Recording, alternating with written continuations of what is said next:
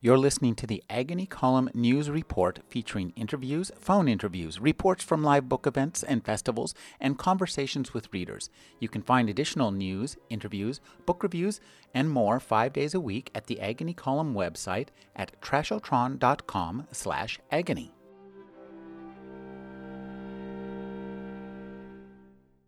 If you're a regular listener, you've probably heard some of the stories in the NPR series First Books.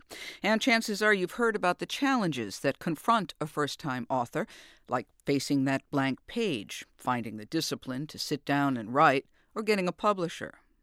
First-time novelist Xiaolu Guo faced a more fundamental challenge. She set out to write a novel in English while she was learning the language.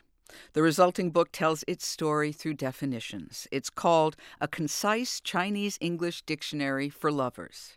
Rick Kleffel of member station KUSP in Santa Cruz, California, spoke with Xiaolu for our story. Thinking in your native language is so instinctive that for most people it's hard to imagine attempting to write a book in another. Xiaolu Guo came to London from Beijing on a scholarship and found herself immersed in a new language. So when I came here, the first 6 months, I was just automatically collecting all the vocabularies, all the funny phenomena I met in my daily life. And I thought, that's very natural, that would be the base of my new book. In this reading from the novel, A Concise Chinese-English Dictionary for Lovers, the main character, Zhuang, has met a man.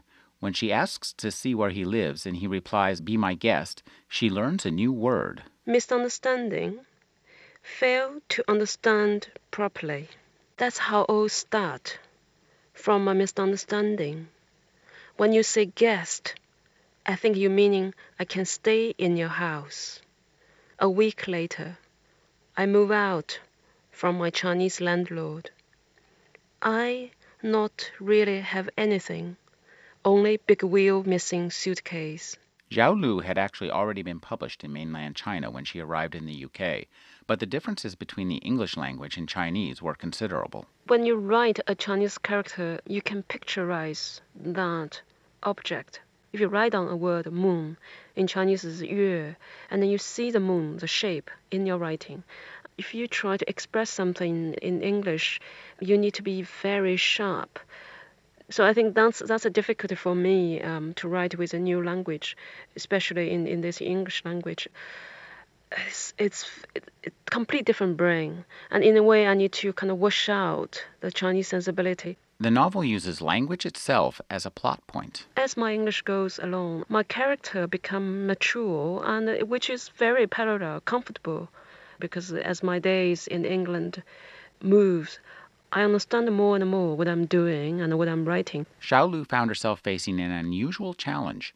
She had to recreate her own inexperience with the language. Eventually, I need to go back to the younger her, the younger character when she just arrived.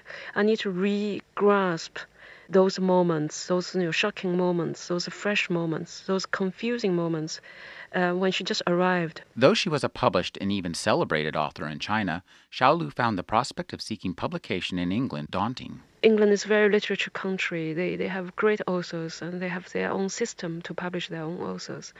And there's difficulty for them to see a foreign author try to use their own language, but in such an absurd way. Xiaolu worried that the book's dictionary-style format might lead publishers to see it as an experiment. I don't want to make a completely experimental book, because I still do have ambitious one to make a storytelling narrative book.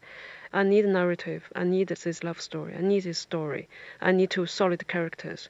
So that really bothers me. And I thought if I sort out that, then the book should be published. Which it was. But Xiaolu understands that she was fortunate. It's quite difficult for an author to try to be experimental, try to invent a new form.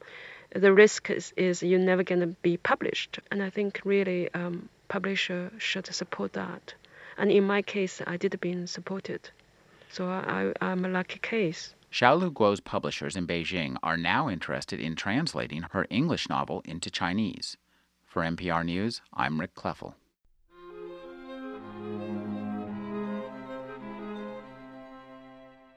You're listening to the Agony Column News Report featuring interviews, phone interviews, reports from live book events and festivals, and conversations with readers.